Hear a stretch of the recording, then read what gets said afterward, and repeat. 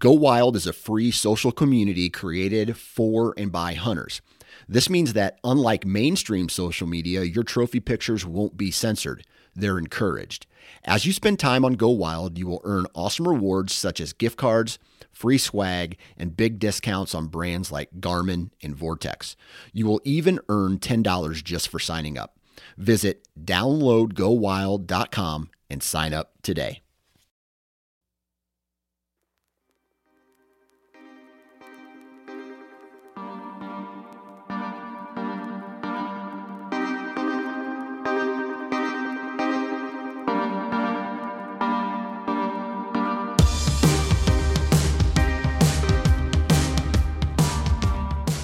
Hey everyone, welcome to the Antler Up Podcast, brought to you by Tethered, the world's best saddle hunting equipment. Check out tetherednation.com, and we have a good one for you on tap this week. We got the Emperor himself, Mr. Dan Johnson, and we joined the Sportsman's Empire back in August, and we've been able to build a friendship with Dan, and we are glad that has happened. It's done great things for us as a platform, but not only that, it's been able to build some great friendships out there with all the other podcasts on the network. So make sure you check those out. So not only was Dan on this podcast, but also had our good friend Aaron Hepler on this episode. So the three of us, we were able to talk about how to really not suck come fall. And to start this episode off, we chat about how Dan doesn't necessarily use an all-year approach to hunting, but rather a property approach. And after listening back to this episode, I found myself relating more to what Dan was saying because of the certain private pieces that I end up hunting in the fall. And Dan talks about putting his stake in the intel that he's gained over from previous hunting seasons rather than like the postseason scouting to put himself into better positions. So it was really unique. It was different than I think most postseason scouting podcasts are out there. So one topic that comes out of this, though, is how Dan has developed to scout better while hunting. But when he does get out now to walk a property, it allows him to micromanage those stand locations for those specific spots. So, we also get into hunting strategies from terrain features, really focusing on that from the e-scouting and actually getting boots on the ground, using cameras to help get a better understanding of deer movement, kickoff points, and Dan's golden rule when it comes to whitetail hunting. Talked about points, hunting out west, doing different things like that. Just a great kind of fun discussion that we had. So great pleasure having Dan on the podcast. Thanks a lot, Aaron, for coming on this week as well. So thanks a lot, everybody, for all the support. Here's what I'm going to ask for a favor, everybody.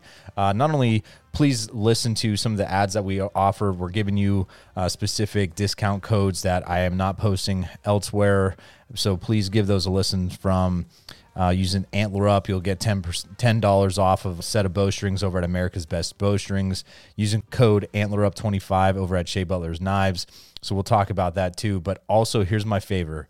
Please, whatever platform you are listening to our podcast on, whether it be iTunes, Spotify, those are two of the main ones, obviously. So, but whatever platform you are, please go leave a review. If you're using iTunes, please, write it out as well. Give that 5-star or whatever you feel that you see fit, and also write something. It just means a lot. And thank you so much for that support. So just like I said earlier about those discount codes, one of them is with Shea Butler Knives. And Shea's been a really good friend of mine over the last 3 years. He's been making our hats, doing some other things for us, but he makes custom everyday carry knives to obviously the ultimate hunting knives as well. And he has amazing creativity, high quality materials, functional designs. So with his leather work, man, I'm telling you, these products will last a lifetime. And right now, again, you can save 25% off of the new Reverence and the updated whitetail knife with the exclusive code, again, AntlerUp25, and use that over today at SheaButlerKnives.com.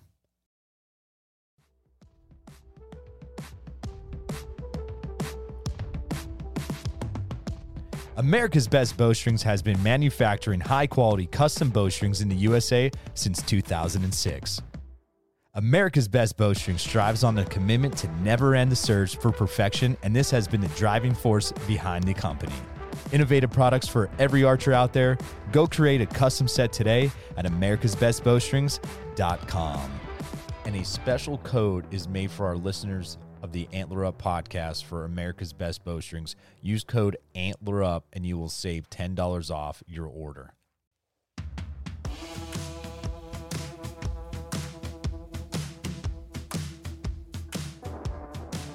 Tethered is a team of saddle hunting fanatics with a passionate addiction to whitetail hunting.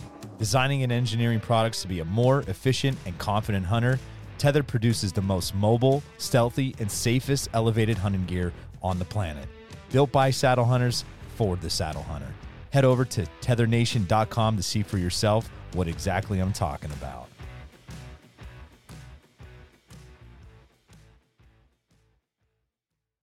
So what's up, everybody? We're back for another episode of the Antler Up podcast. And this week, I have Aaron Hepler to help me out today as we interview the man, the myth, the legend. Some call him the best there is, the best there was, and the best there ever will be. Those people are liars. His closest friends from Iowa and growing up call him Daz.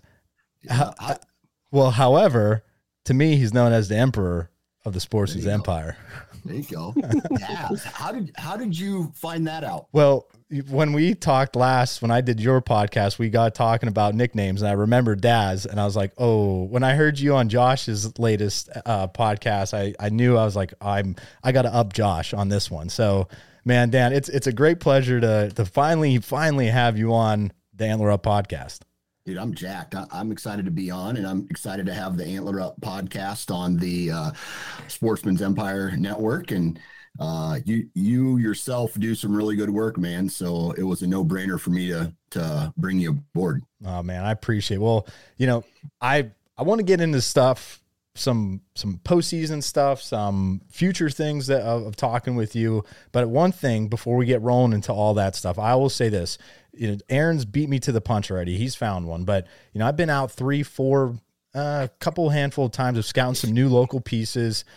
I did your shed hunting strategy, and I must be the blind leading the blind because I haven't found shit yet. So, first thing, did you go to a place where deer live? Well, yeah, I was stepping in shit left and right every other step. But yeah. So did you have your head down like this? That's a no. That's a no.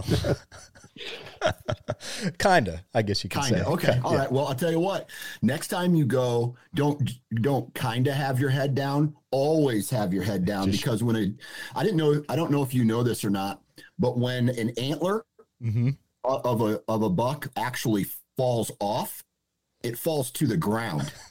And then so if you're looking like this, you can't see it, but if you put your head down like this, then you can see them that way. Yep. Oh man, no, that's good stuff. Aaron, how many have you found already this year? Just two. Just two already? Two. Yeah, I'm behind. Well, you have like all those piles of corn, Dan, that you just find them all in. Oh yeah, man. I run about 15 to 25 different feeders on all of my thousands of acres of public ground or of private ground that I have access to. And really the sheds find themselves. All I have to do is pull up in my brand new 2023 truck and hop out in my, Kennebec boots and step on the ground, and they pretty much just get right into my truck. I don't even have to pick them up. Oh man. Yeah, it's been fun. This is gonna be a good one. Yeah. Dude, I'm telling you right now, I'm right about this time is usually when I have my first cup of coffee, but today I haven't stopped drinking coffee. So I'm like, I'm ready. I'm ready. We are about to be on spring break next week, so I'm fired up too. And we were supposed to originally get this big storm, which I was kind of disappointed in because of getting out and scouting and doing some things. Aaron and I are actually going to be getting together next weekend, but so now it's not supposed to really hit at all. It's supposed to be maybe just a little thin layer of some ice and snow. So, people that wanted to get out this upcoming weekend should still be able to get out, which will be good for some scouters and get out there, maybe find some sheds. But all right, Dan, well, you text me, I texted you yesterday just to verify we're good to go for today. You asked me what's the topic? And I said, to not suck, how come, and I guess that's kind of the motto where we could be. So, what some are you, people struggle with that. Yeah. I mean, yeah. And sometimes, you could be, just on that struggle bus, but what are things that you're doing now? I know scouting's a big topic, and I do want to talk a little bit about that and just certain things, just because I want your perspective. And I think I've watched even some of your content stuff when you break down properties of entry and exit routes and certain things like that. And I really like the way you do it. So, what are you doing now to not suck come fall? Well, I don't really look at this process as a yearly process, because on one farm, it's almost property based. So I have one farm. I know the ins and outs of it. I know where the deer are going to be during the hunting season. I know the pinch points, the access routes, just from years of collecting data on that farm. 15 years in this property, I kind of know a lot about it. Now, on a new property that I don't have access, or that I haven't had that much experience on, like this new farm that I picked up this spring, that's more of a hands-on, boots on the ground, learning curve, moving tree stands, trying to find the pinch points, trying to find the heavy trails, trying to find edge, all that stuff. And so really what it is, it's less about what you're doing at a certain time every single year to find success for the next year. It really is just, it's a collection of information over the course of all the years that lead you to finding success for that particular year. Dan, when I did that, when I interviewed you for that article that I did for Truth from the Stand, yeah, we talked about, you're always saying, like, just stack the intel, just like you do, like a smallmouth fisherman will be like, oh, the fish are relating to this kind of structure. But when stacking the intel is the perfect thing to do. Like, you're looking for the same kind of features that you see on one property on another property, but how many times are you seeing it not really line up that way? Like, maybe the deer 20 miles down the road don't really like ridge points. You know what I mean? Yeah. So there's, in the whitetail world, and when it comes to people saying something like, you got to get downwind of a bedding area. Yeah. Well, I've seen bucks cruise during the rut upwind of bedding areas. I've seen deer walk with their back to the wind. I've seen deer walk around in the daylight on October 1st. So there is an exception to absolutely every single rule. And so when it comes to stacking the intel and collecting it, what I'm trying to do is find the highest percentage rates. And how I find that is by spending time in a tree stand. Scouting is great, right? It can tell you what has happened, but you do not get the full, what's the word I'm looking for? The full plate of information until you hunt through that particular farm throughout the early season. Some guys want to call it the lull. I think it's bullshit, but the lull, the pre-rut, the rut, the post-rut, the late season. And so really what you're doing is you're watching deer shift throughout that entire year as vegetation comes and goes off of the trees, as food sources change, as deer behavior changes.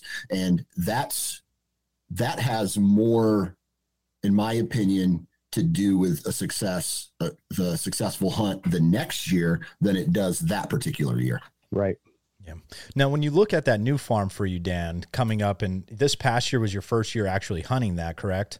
Correct. So how much stock do you put into right now getting out there and getting boots on the ground?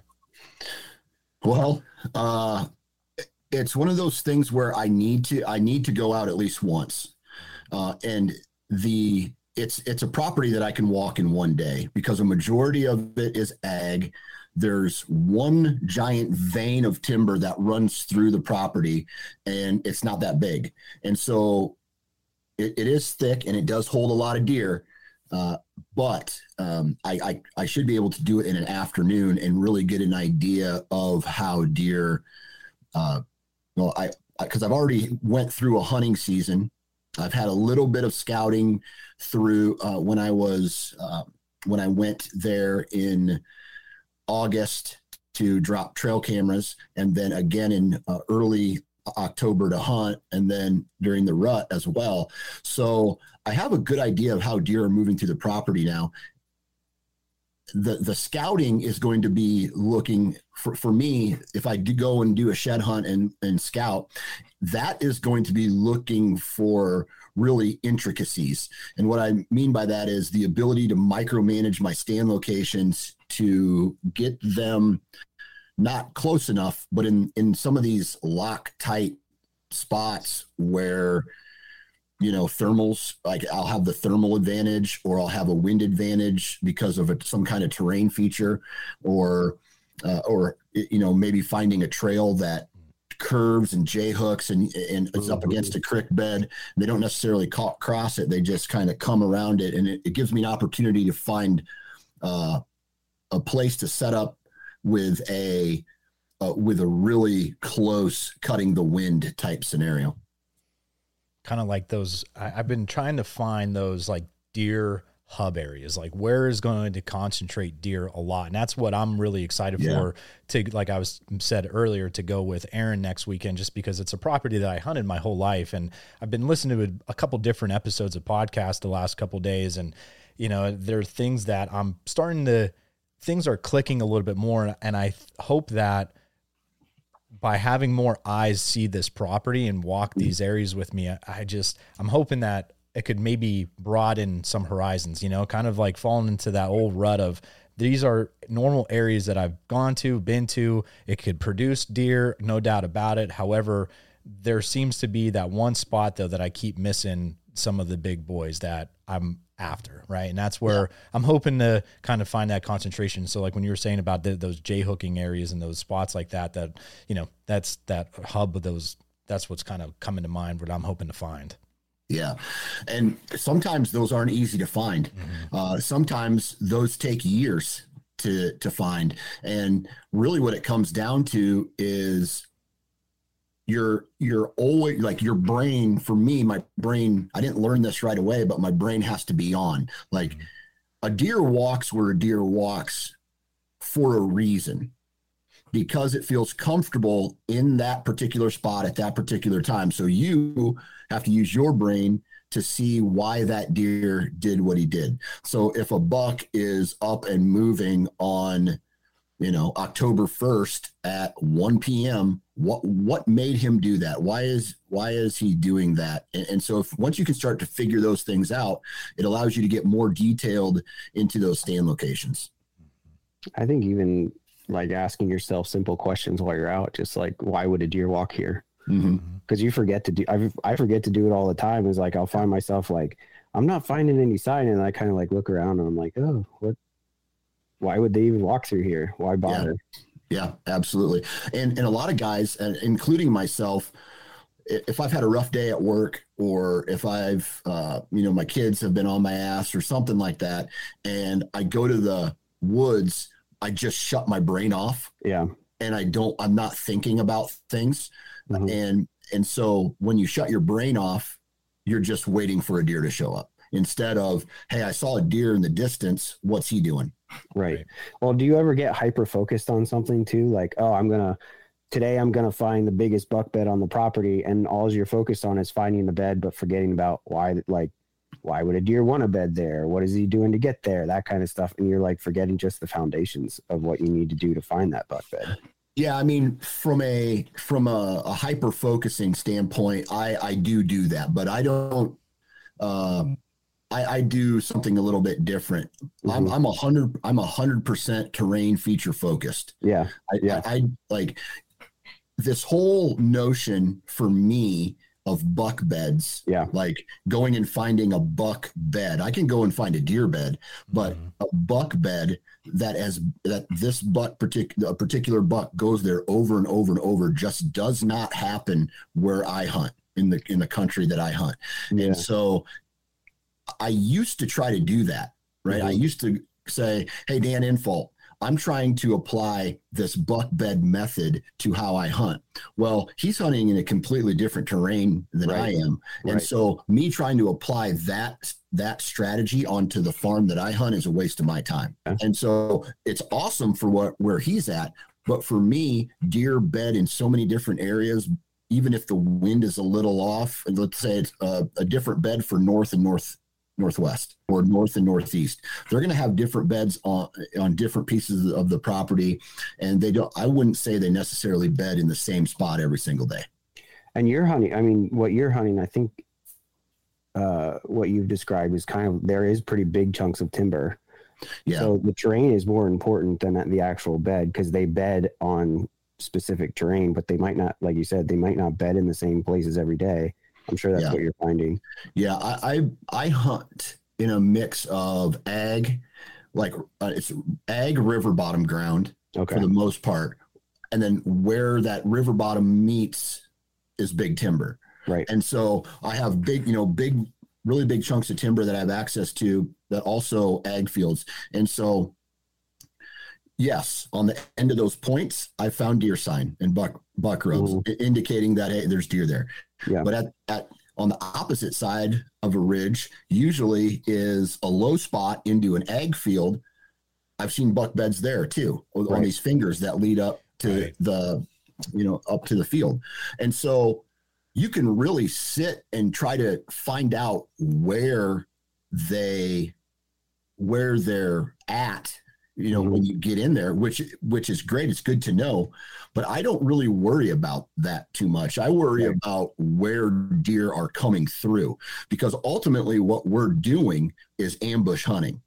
So I don't necessarily care about where he's bedding per se. I care about what terrain feature he's going to use to go to his food source of choice by the end of the night, or come back from in the morning. Yeah, I agree with you 100% on that. Spartan Forge stands at the nexus of machine learning and whitetail deer hunting to deliver truly intuitive and science-based products that saves the hunter time spent scouting, planning, and executing their hunts. You have deer prediction, journaling, and the best maps on any hunting app platform there is. Use code ANTLERUP to save 20% off your Spartan Forge membership at spartanforge.ai. So Dan, you were saying about you put those cameras out in August. Are you making any adjustments right now or anything along those lines with your cameras? As far as moving my cameras around, I move them around all the time, all year round. I try to find different spots, different crossings. Like here soon, hopefully, I think I'm going to end up taking some mineral, and I'll dump some mineral out and in front of a cell cam just to get an inventory, see what deer are still holding. And then that should last through most of the spring. And then I'll go change my batteries again, and then it'll be velvet season. And so those particular cameras stay in the same spot all spring and up until it's time to move them off the mineral station and move them to a different location into those pinch points, creek crossings, fence crossings. And then the trail cameras also help me really refine where that deer movement is on any said property. Mm-hmm. That's good. Here's one question I wanted to ask, because we last talked mainly on for your podcast right after the new year. We're getting ready, breaking in 2023. Now that the season's been over for, over a month plus and everything, and you've done some trade shows, you talked to people, you relived some hunting moments throughout the season. Is there anything that now you look at like, man, I overlooked that this past year? Oh, I guess I haven't really reflected on anything like that. Like looking for something that went wrong, because the outcome of my season, as far as Iowa was concerned, I would consider a success, even though the whole recovery of my animal was an issue. Mm-hmm. I wasn't able to retrieve the meat off of him. I found him, but he was already eaten by coyotes. Now, if I look back and say, did I make a mistake from the strategy standpoint? The only thing, and this would be if I was hypercritical of myself, is I had a giant on another farm, but I couldn't get a consistent bead on him. He would show up here one day and then another place the next day and another place the next day. And I really didn't have a like a good idea of what terrain features he was running. And so really what I did at that point was I went to this new farm where I was getting a ton of action and a ton of consistent action. And that's kind of what led me to go there and start my rut vacation there. And it didn't take too long to connect. But what I will say is if I could have done it differently, I probably would have spent some time trying to get on my other farm and see if there in fact was some kind of pattern that I could have tried to find this other buck on. Yeah. Cause that's the piece that I'm currently doing right now. Like I said, with me not coaching right now for the first time in 10 years of a spring sport, I've been out a bunch of times already. I've been trying to e-scout a bunch of different, areas as well to hopefully get to, so right now, like that's my main thing. And like, I know we were joking about going, shed hunting and everything, but the one thing that I've been trying to is break things down and slow the process down. Like the other day I stayed in one little spot. Like I still was able to hike 6 miles. However, I stayed in certain areas when I found good sign a lot longer than I could have. Like I could have done a lot more mileage, quote unquote, has covered more ground. But when I found that sign, I stayed there more. So I wanted to I would pull up the map and I would look at certain scenarios of like, okay, where's this deer coming from? Where's an access possibly? Because I found this creek bottom that was just completely destroyed with rubs. And some of them still looked fresh. Aaron, I know I sent you like that video and everything, and I posted it on social media, but I don't think it really did it justice because that was just a small snippet, Dan, of just rubs galore. And on the front side, it was coming on top was like an old brush clear cut that led down into some open woods, bench after bench after bench. And then it kind of dropped down into the open woods that led into the thick and some pines with the creek bottom. And then on the other side of that, it lifted up into just real thick, nasty mountain laurel. And so I kind of stayed down there for a long time to try to put that piece of the puzzle together, like how I would hunt it and how I would do that. So, you're talking about going out and doing certain things now. I'm finding if I find a shed, it is by pure luck. It is by me, all that type of stuff, because I'm really focusing on when I do get out or had the opportunity to get out during this time, it's that deer sign and trying to tell the story. What are maybe certain things that people should really key in on that's really important now for next year? Like obviously, yes, finding scrapes, rubs is all good, but maybe even like the deeper side of things. Like if like for you, for example, if your farm has corn this year, next year, if it's a, swapping the rotation out, going to beans, what are certain things like that? Again, kind of doing like that overlooked question. I said, like, what are things that maybe people are just so hyper focused on, like, ooh, there's scrape, ooh, there's a rub, and not really piecing other pieces of the puzzle together. So I kind of go back to what I mentioned earlier about sitting in the woods during the hunting season. So what I would be looking for at this point is a kicking off point. Right? I would be looking for the best possible tree stand to kick off a rotation, right? So when my vacation comes October 29th, November 5th, whatever it is, I'm looking for a location to where I can walk into the timber and get a good, and guys can even do this. I wouldn't consider this an observation sit because when you're in some of these thick areas, I can't even see 40 yards. So what I'm getting at here is find those starting points. And then usually they're not as far in, maybe they're on the edges, but what that allows you to do is to just creep your way in to a spot. Or, like you were mentioning, it sounds to me like you're hunting in almost like a valley or a big drainage that's like this, right? And so it might be on the, let's just say this way is south and this way is north, right? So you have this big drainage. The wind is coming out of the north and it's coming over top of this ridge. And then on the south, it's coming over here. And then east and west is just funneling right through. And so what I would do is I would find a southern wind and a northern wind kickoff point. And so the first day you go, oh, I got a south wind, I'm going to be on this side. And then from there, you can see the bottom, or you can, but you're not necessarily going for a,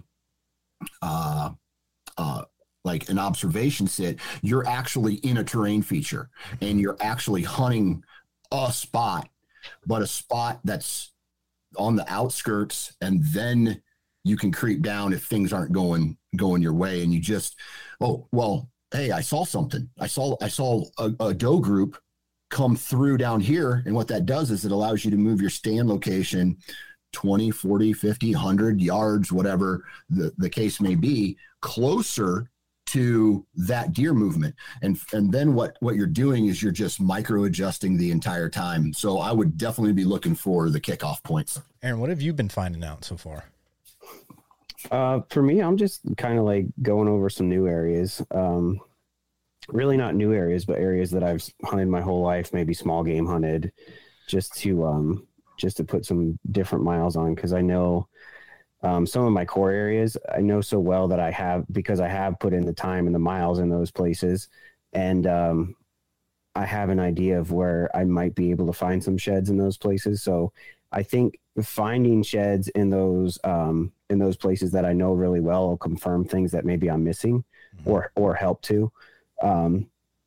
Plus I know, maybe a scrape line moves a little bit just because the vegetation got taller, or maybe they're going through this trail now because the browse is better over here.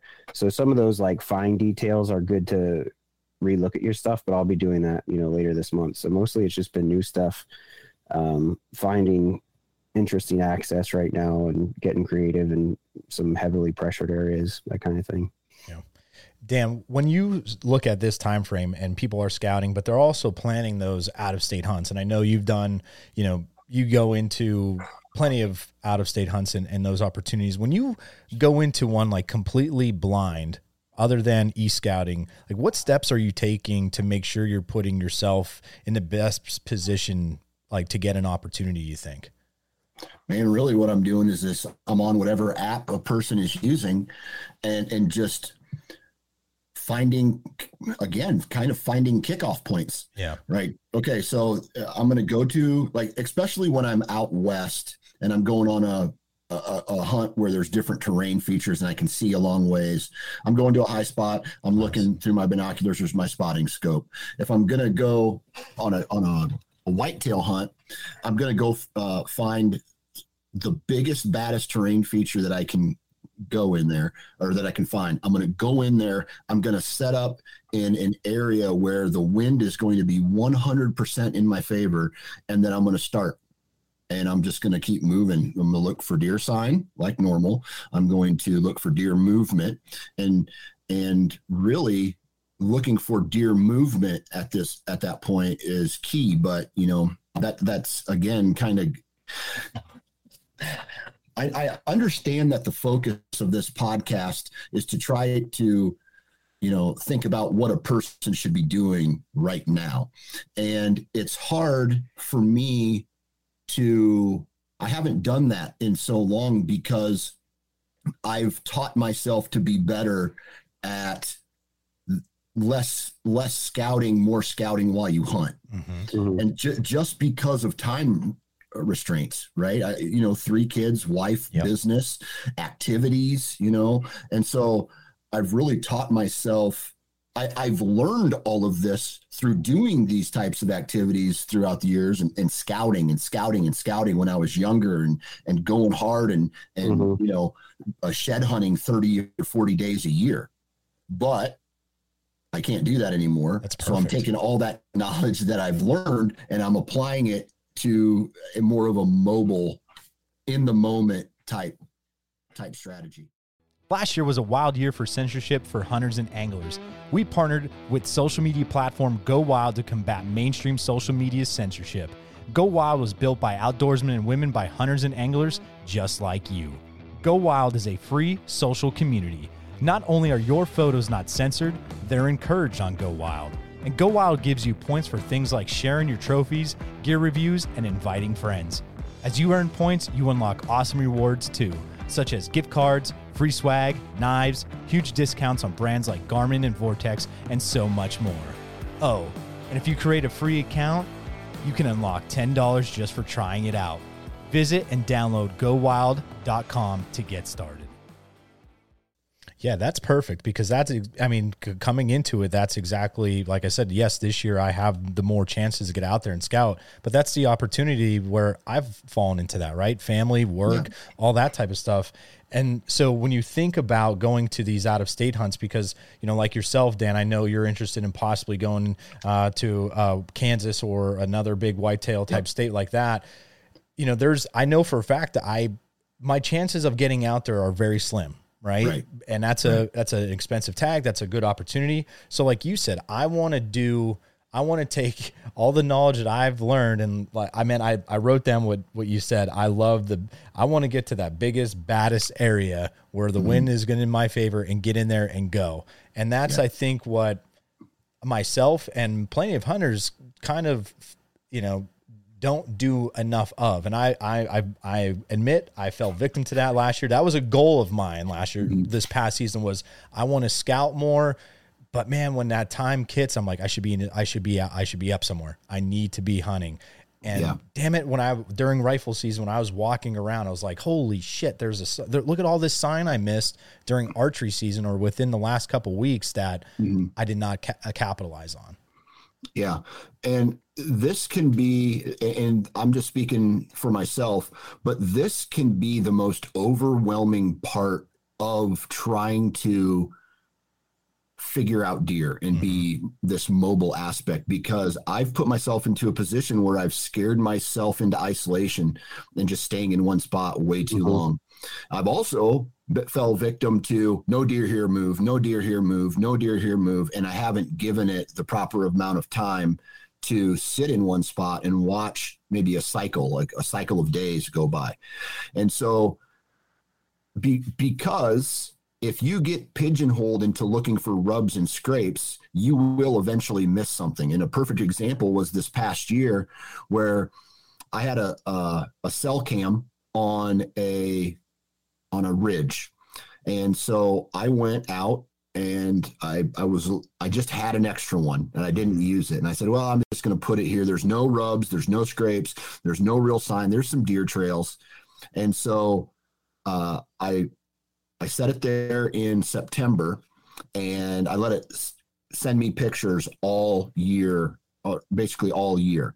And there was a lot of really good deer on this little ridge. Went back and pulled it thinking it's going to be destroyed with the tons of rubs and scrapes. There was not one rub. There was not one scrape on this entire ridge.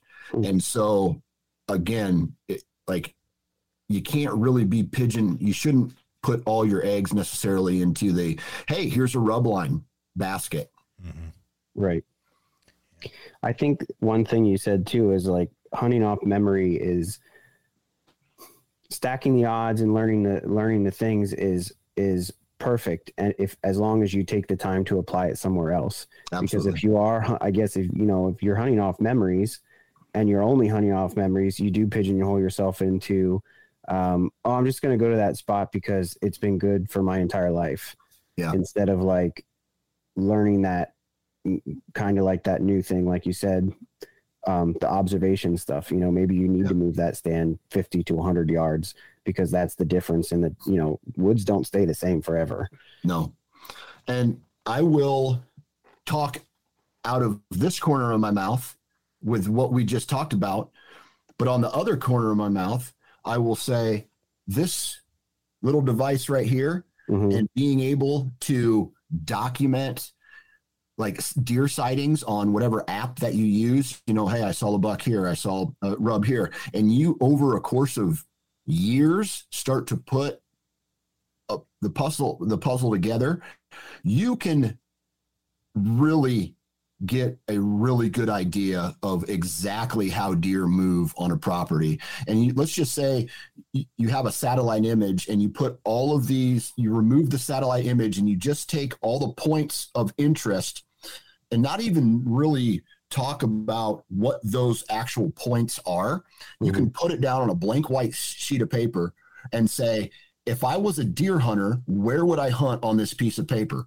And you would hunt in the areas with the most dots on the map or on that piece of paper, just out of, statistics. Right. And so documenting memory is great, but documenting that and then finding where like the highest percentage of deer move over the course of a year or 5 years or 10 years, it probably changes a little, but it doesn't change. Like all of a sudden a deer isn't just going to start traveling on top of ridges, like skylining themselves. That's not going to happen, right? They're going to stay on that military crest or lower. They're going to come up in concealed bottoms at the lowest point of fields. They're going to work their way through pinch points in certain areas. They're going to jump fences in certain areas because that's where they feel comfortable. And so just as much information that you can gain from collecting it, you can also look at that and say,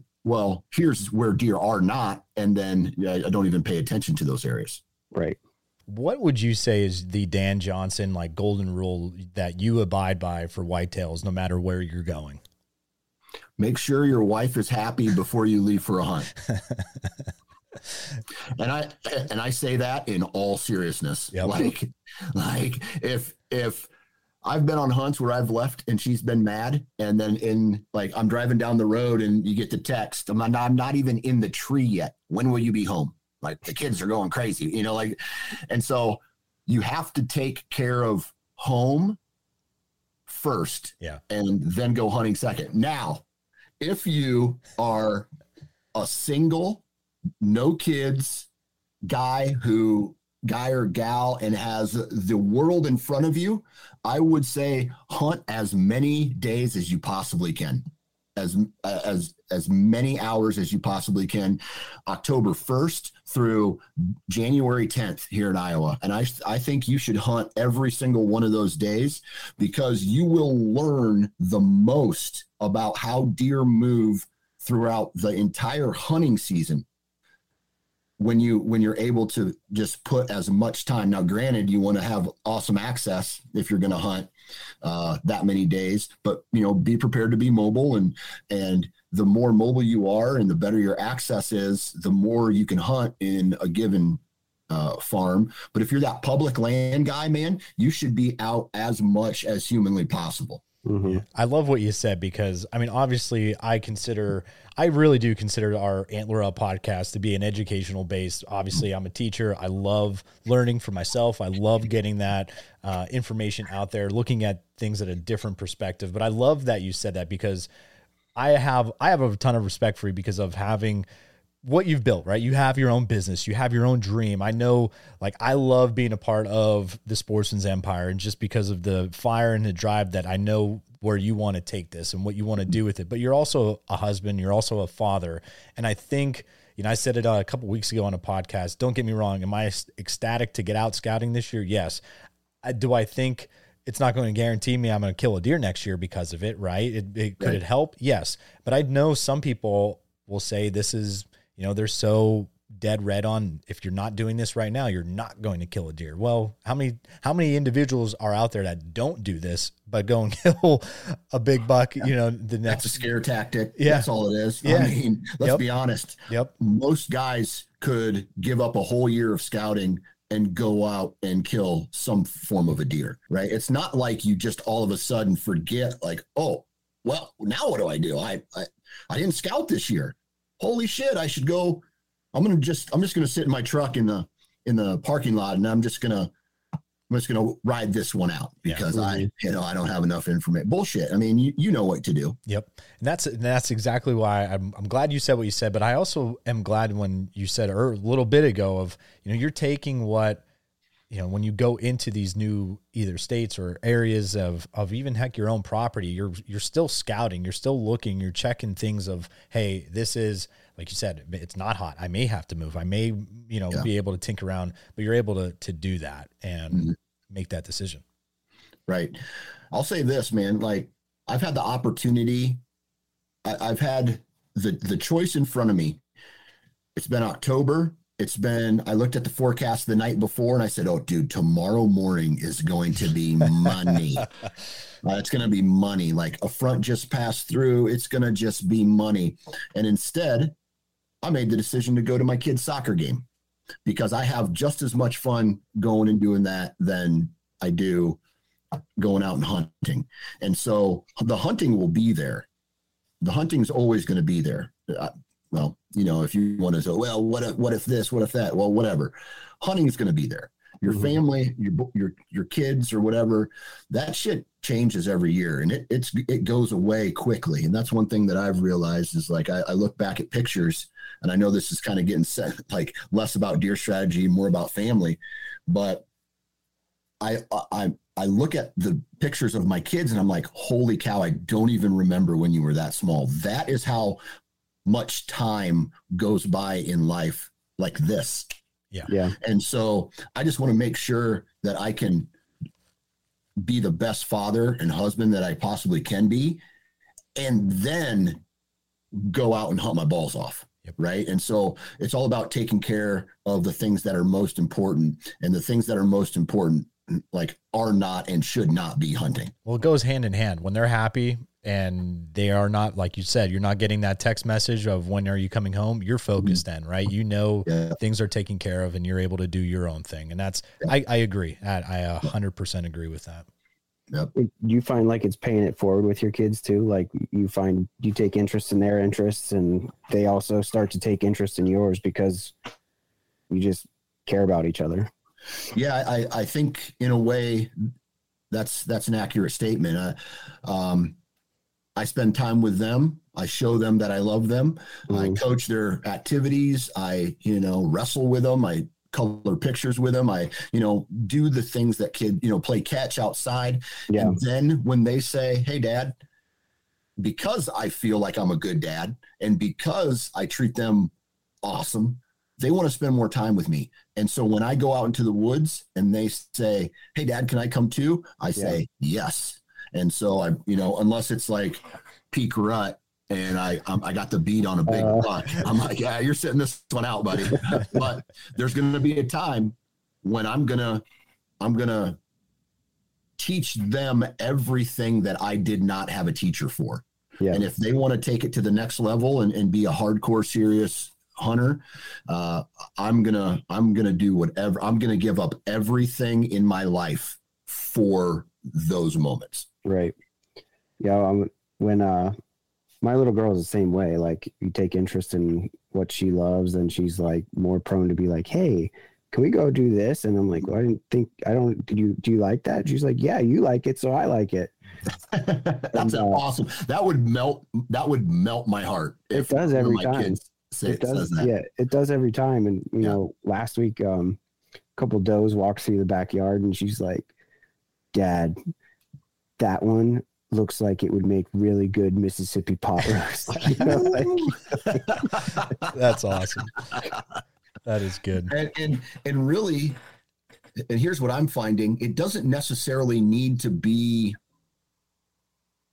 these big, gigantic moments, right? Where you're taking them out on a hunt, or you're taking them scouting, or you're doing something deer, right? Or doing something turkey. I think some of the most fun I've had with my kids in the outdoors has been pulling up to a boat ramp and literally throwing rocks in the water for hours, or sticks in the water, or, splashing in a mud puddle, or going to a dam and watching fish jump out of the water or whatever. It's the little things that set the foundation. Yeah. I agree. And it's all, I know, like you said, Dan, we're got away from the deer hunting strategy, but it's important because I listened to a podcast not too long ago with John Eberhart and Exodus guys, where John, Jake asked him, what is your biggest failure or something that you regret? And John came right out and said, he's like, putting my kids through a divorce. He's like, when I had any time free, I was out hunting, I was doing this, and it put a lot of strain on them. And he's like, don't get me wrong, I took my kids hunting, but that divorce, I wish I didn't put them through that because of me being gone all the time. And it does make you, my daughter will be 9 tomorrow, and, it's the same thing. I think of everything that we all just said. And it's important to be there and share moments with them and do all that type of stuff. So it's all relatable. Yeah. I think it's important. And I'll be honest. I'm sorry to interrupt. I'll finish this thought real quick. But a lot of guys, especially in this hunting industry, look up to certain people. And they say, oh man, I wish I could be this person. Well, some of these people are putting hunting before everything else in their life. Kind of like what Eberhard was saying in that comment. But I know a lot of guys who are like that. And a lot of guys who are just like, you know what? I'm choosing hunting over, maybe I want to say my family, and because if there's an issue and hunting is the main problem, then you're not doing your job as a father or husband. In my opinion, right. I feel like if you take care of your family, you can go do hunting as much as you want, as long as expectations are set for whoever, your partner and your children. But I saw that, and as I learned that some of these badass hunters are just like, I talked to a guy one time, he's like, dude, my dad has killed some absolute giants, but he did not go to one of my football games growing up because he was out hunting all the time. And so that kind of struck me as, holy cow, man. Like I don't want to be that person. Yeah. Yeah. It's crazy, man. You hit it well. And actually you're not the first person to kind of chime in on that discussion of how some of these people are. Well, Dan, what are maybe, we mentioned possibly Kansas. What are some other big goals you have maybe coming out this year? Hunting, Sportsman's Empire. What are some other things that you have coming down the pipe? Yeah. So as far as hunts are concerned, I just have to kill a mule deer this year. Like I've been really frustrated over the past handful of years of trying to get on a mule deer and kill one. Okay. That's what I want to do. Now, outside of that, I got a couple options as far as I'm going to be applying for a Kansas tag. If that happens, then I'm going to try to hunt Oklahoma while I'm down there, with a focus heavily on Kansas. But I just want to continue to have as much fun as humanly possible and do some of these aggressive hunts and hunt aggressive, because I learned something today. On Tuesday this week, I was at the gym and I was lifting heavy, and then something happened to my knee, right? And so today I actually went to a doctor and he took x-rays of my knee, and his exact words were, "This looks like garbage." The x-ray. And so I just one second. I'm going to see if I can pull it up for the video for you guys to show you my knee. I'm going to see if you guys can see this. Do you see the screw and the staple? Yes. In my knee from a past surgery? He's like, you have a lot of bone spurs, and usually I would not recommend a knee replacement to someone your age, but I think you might be needing a knee replacement here pretty soon. Sounds like you're going to need more than one. Yeah, exactly. So he's like, you'll have to have one, maybe by the time you're 45, and then another one when you're 70 or something, or 65 or something like that. And so he goes, I would rather have it now where you're young enough to live your life, and you can still do all those things, because once you get into your 70s and have a knee replacement, the healing process is going to be much longer than 45. And so I think I'm going to have to schedule a knee replacement here pretty soon. Oh man. Oof. I want to do that after the mule deer hunt. Oh yeah. Or after the hunting season, like after the archery season, I'll give up on, or maybe January 1. And from January 1, I may have to skip on a turkey season, but from January 1, I feel like I could rehab myself if I'm 100% focused to be back out in the woods by September the following year. I think that's reasonable at the age you're at. 9 months or something like that. Yeah. That's a reasonable goal. You'd probably be good a little bit before that. Yeah. My dad is in his early 60s just now, and last year he had both of them done. And he was up and down the mountain with me this past year on his own, doing everything. So that's awesome. And he loved it because he's almost to that age of retirement. So he feels really good now. And he's like, man, when I finally retire, I'm going to be hunting every day. So, good for him, man. Yeah, that's the way to do it, man. Whenever we have patients that are like, oh, I'm going to do one at a time, even though they know they need both of them, I'm like, don't do that. Just do them both. Get it over with. Yeah. He ended up getting one done, I think, in May.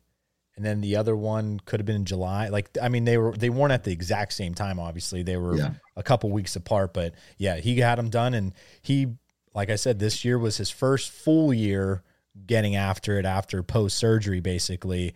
And there was the time when he helped me pull up the doe that I shot with the rifle down at the bottom, and if it happened the year prior, I was having to quarter that deer out because he couldn't do it. This past year, he was able to help me, and he did it strongly enough. And so he's happy. He's definitely really happy.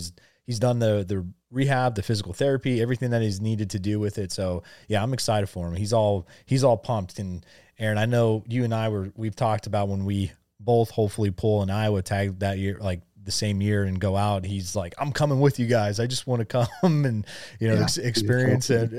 Yeah. He could be the film guy. So hopefully I'm just waiting for Elon Musk to invent robot legs. There you go. And so I'll just have my legs removed, and then I'll just have robot legs, and then I won't have my ass burning so much when I'm trying to climb, up to 12,000 feet. Yeah. Did you hunt out of the saddle at all this year, Dan? A couple times, but not as much as I wanted to. Yeah. And as I was sitting there, I was trying to get comfortable in it.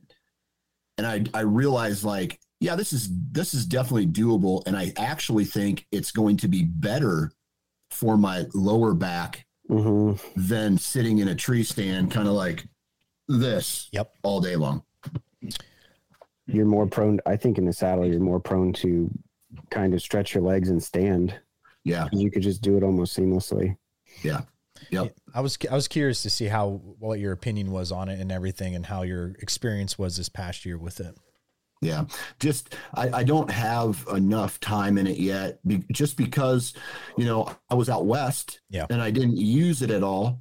And then when it was time I used it in the early season and a couple times, just like one time in the rut, and then my season was over because I tagged out. And so I really do need to, I shouldn't say I need to, I will be messing around with it a lot more this year, especially if I draw Kansas and then go down to Oklahoma for sure.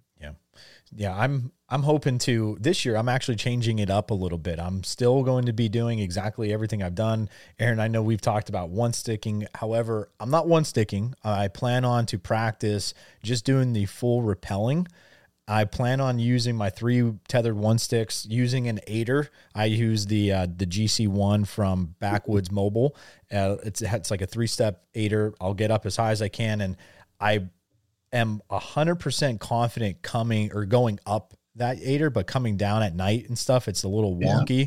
So what I plan on doing this year is I'm just going to continue to use my 3 steps with the aider going up, but then coming down, I plan on rappelling down. So when I get to each step, I'll just undo it, come down, and just can use the Mad Rock to lower me down. So that's going to be something I plan on working on this spring and summer to make sure I'm proficient enough to rock with that come fall.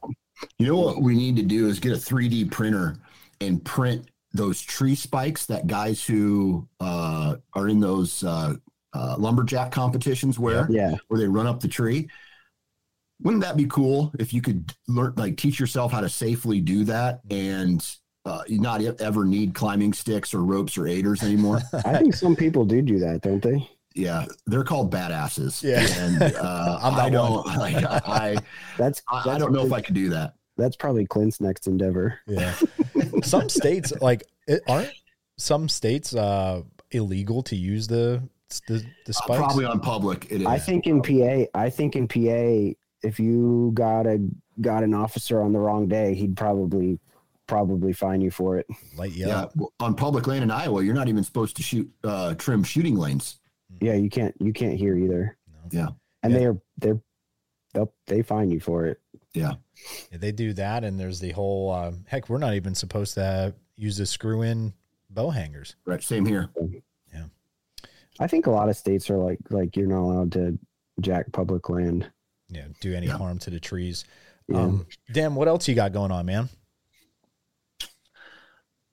Really just trying to maintain sanity while life happens, with the kids and the kids' activities and all, just life, trying to maintain what I'm pretty excited about as far as the network is concerned, man, is, and I'm sure you know this by now, but the Sportsman's Empire has just released in time for turkey season 2 brand new turkey hunting podcasts. Parker McDonald from the Southern Ground podcast has released his Limb Hanger series. Yep. So that's a brand new podcast. And then Paul from Ohio Outdoors has released the How to Hunt Turkey podcast.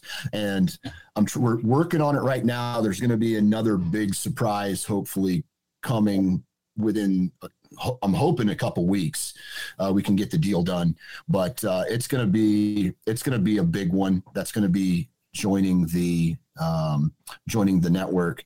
And just on top of that, man, just trying to grow the network as a whole, make more people aware of it, because honestly, I will put the content that we put out, whether it's myself or you or somebody else on the network, I will put that content up against any other podcast, the big names included, out there. And so that I may sound biased because I run the company and I'm associated with you guys, but really it's true. The content that we're putting out is in my opinion, second to nobody. And trust me, I've heard some garbage in my life. And so I just wanted to say that, man, we're doing some cool things. We're going to be adding some episodes or some video to the Sportsman's Empire YouTube channel here pretty soon, and just keep moving forward, man. I like it. Aaron, what else do you got? Anything for Dan before we roll off? I guess like this is kind of the time of year too for point strategy. Are you doing anything as far as that goes, Dan? Yeah. So as far as points are concerned, not really. I'm the only preference point state that I have continuously applied for would be Wyoming. And I don't even know for elk and deer and antelope. So they have a 50 point. It's basically, I think it's 50 points gets you a preference point. And so I'm spending $150 or $180 a year to get those 3 animals and really just biding the time until time and finances meet, which will allow me to go. Because when I go on this elk hunt, it's going to be like a once. I think this year I'm going to have 8 preference points. Oh, okay. So I don't think I'm going to go this year, but maybe next year, or the year after. When I go, I'm going to go for like 2 weeks. I'm going to do it big, and so from a preference point standpoint, I'm definitely playing the Wyoming game. And then it's just basically educating like right now I'm in a goal-oriented mode, which keeps me coming back to South Dakota every year. Right. And until they change it sounds to me like they're going to try to change their draw to almost a preference point system. Then because right now I can go to every year. Right. Once that changes, then I'll have to think of something different. But from a preference point standpoint, I'm going to be just until something comes up, just Wyoming. Yeah. So Dan, you hunted Colorado a few years back, right? Right. Because I said this like 3 years ago when I started the podcast, I had every ambition of like, I want to go out west. I want to do the elk hunt. I want to do all that stuff. And like what you just said, finances, time, work, family need to all line up. And I'm kind of, man, I went out west to Utah 2 years ago for a mule deer hunt. I would do that one again. I would definitely go out west, do a mule deer. I have not done the elk hunt. Aaron, you did it this past year. You tagged down on a beautiful bull. What was it? 298? 292 bull, kind of like, drop camp, right? Like you kind of had an idea, but it was still, you had to go out there and find and hunt and kill. that I am intrigued about. That I would like to do. That sounds great to me. But man, Dan, I've said it now a couple times. I want to do adventures like for the whitetail. I just want to go take the knowledge that I've learned, that I keep messing up on, to try to improve upon. I just feel like if I were to go on an elk hunt, I'm going to be 30 years behind the 8-ball compared to only being maybe 5 years behind on the 8-ball with whitetail, right? Like I just feel, for me, that's where I'm at. Like kind of like what you just said for going to Wyoming, 8+ points and going 2 weeks. That is my goal for Iowa. Like I like all these big whitetail states like that. That's my goals. I want to try to put as much time and effort into that specific hunt because, it doesn't come around so often. Colorado, I love that place. I definitely want to go back, but it's getting harder to find good spots in that, according to my buddy who lives out there, just because number one, everybody's coming to it. And then Colorado is also making more zones preference point based, which means that the people who were going there are now going to other over-the-counter units, and it's just becoming really congested. So that I hear that. Yeah. On top of that, when it comes to Iowa, I'm gonna strongly recommend this.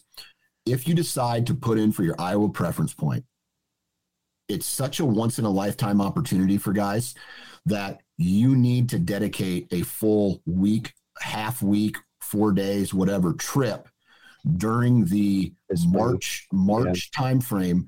Maybe you want to call it a shed hunting trip. You do what you want, but to get out here and scout ahead of time some of this properties, because if you do, you have the opportunity. And right now, there are rules, there's legislation being put in place that will absolutely destroy what Iowa has for a whitetail herd. These politicians are trying to ruin it. Anyway, get out here. You could have the hunt of a lifetime just by going into a good spot that you've scouted. And there's the opportunity for a 150 class deer to pop out. Yeah. Yeah. Well, that's what I was saying is like, I think it's even worth doing it. Well, you live there, Dan, so tell me what you think, is like doing it over a couple of years to take the time to, like, I'm a couple of years out from it. I wouldn't be opposed to going this spring and doing a shed hunt scout, just because I feel like, I mean, even when you go and you do that in-season scouting, the next time you have a way leg up, like, you know where to find, you have a starting point instead of just starting from ground zero. Yep, absolutely.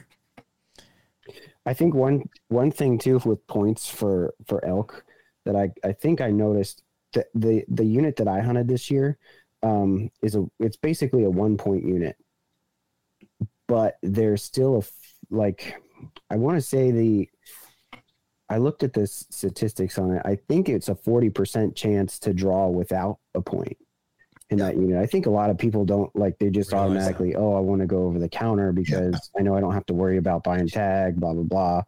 And then they just do that. But then you are, I think you give yourself a little bit of a better chance than going to a unit that's even as low as 1 point. Yeah. Oh, that's good stuff. I like it, Dan. Well, I appreciate you. It's finally had the chance to get you friggin' on. And like I said, it's been an honor to be a part of the Empire. And like you said, all our podcasts on here are phenomenal. I love just being able to let it play during the day whenever I'm driving, when I'm hitting the gym. What's funny is, you get revved up. I mean, very rarely anymore am I listening to music while I'm working out, because there you go. I'm listening to what content we're putting out and what Aaron's doing with some of his buddies over at Exodus and everything like that. So I just, it's been fun to, do this and be a part of this. And man, you do a great job. And so it's an honor and privilege to have you on finally and talk to you. And I'm looking forward to, once it starts getting to kind of even more into that summer, gearing up to see what you have planned and what is kind of shaking out for the upcoming season for you. Yeah. I gotta pay attention to when these draws and preference point purchases are happening, so I don't miss them. And then I'll, just, I guess, start putting the pieces of the puzzle together then. Yep. I like it. Well, Dan, make sure you go listen to Nine Finger Chronicles. Make sure you're already downloading every podcast from the Sportsman's Empire. You have the Gear podcast. Yeah, Hunting Gear podcast. Gear podcast as well. So go follow them. Go check us out. Everything that we have. Dan, anything else that I missed that you want to say before you head off? All right. I want you to go to iTunes. Okay. And I want you to look up the Antler Up podcast. And I want you to give it a 5-star review and say a really nice thing about Jeremy Dinsmore. And what that'll do is that'll help Jeremy in his rankings, and more people will find him because this is a good podcast. And I think more people should listen to it. So everybody who's listening needs to go do that right now. Thank you, man. I appreciate it. Well, everybody go give Dan a follow if you're already not doing so. Aaron, thank you so much for coming on to help out today. Appreciate it. We'll see you next week, everybody. Antler up.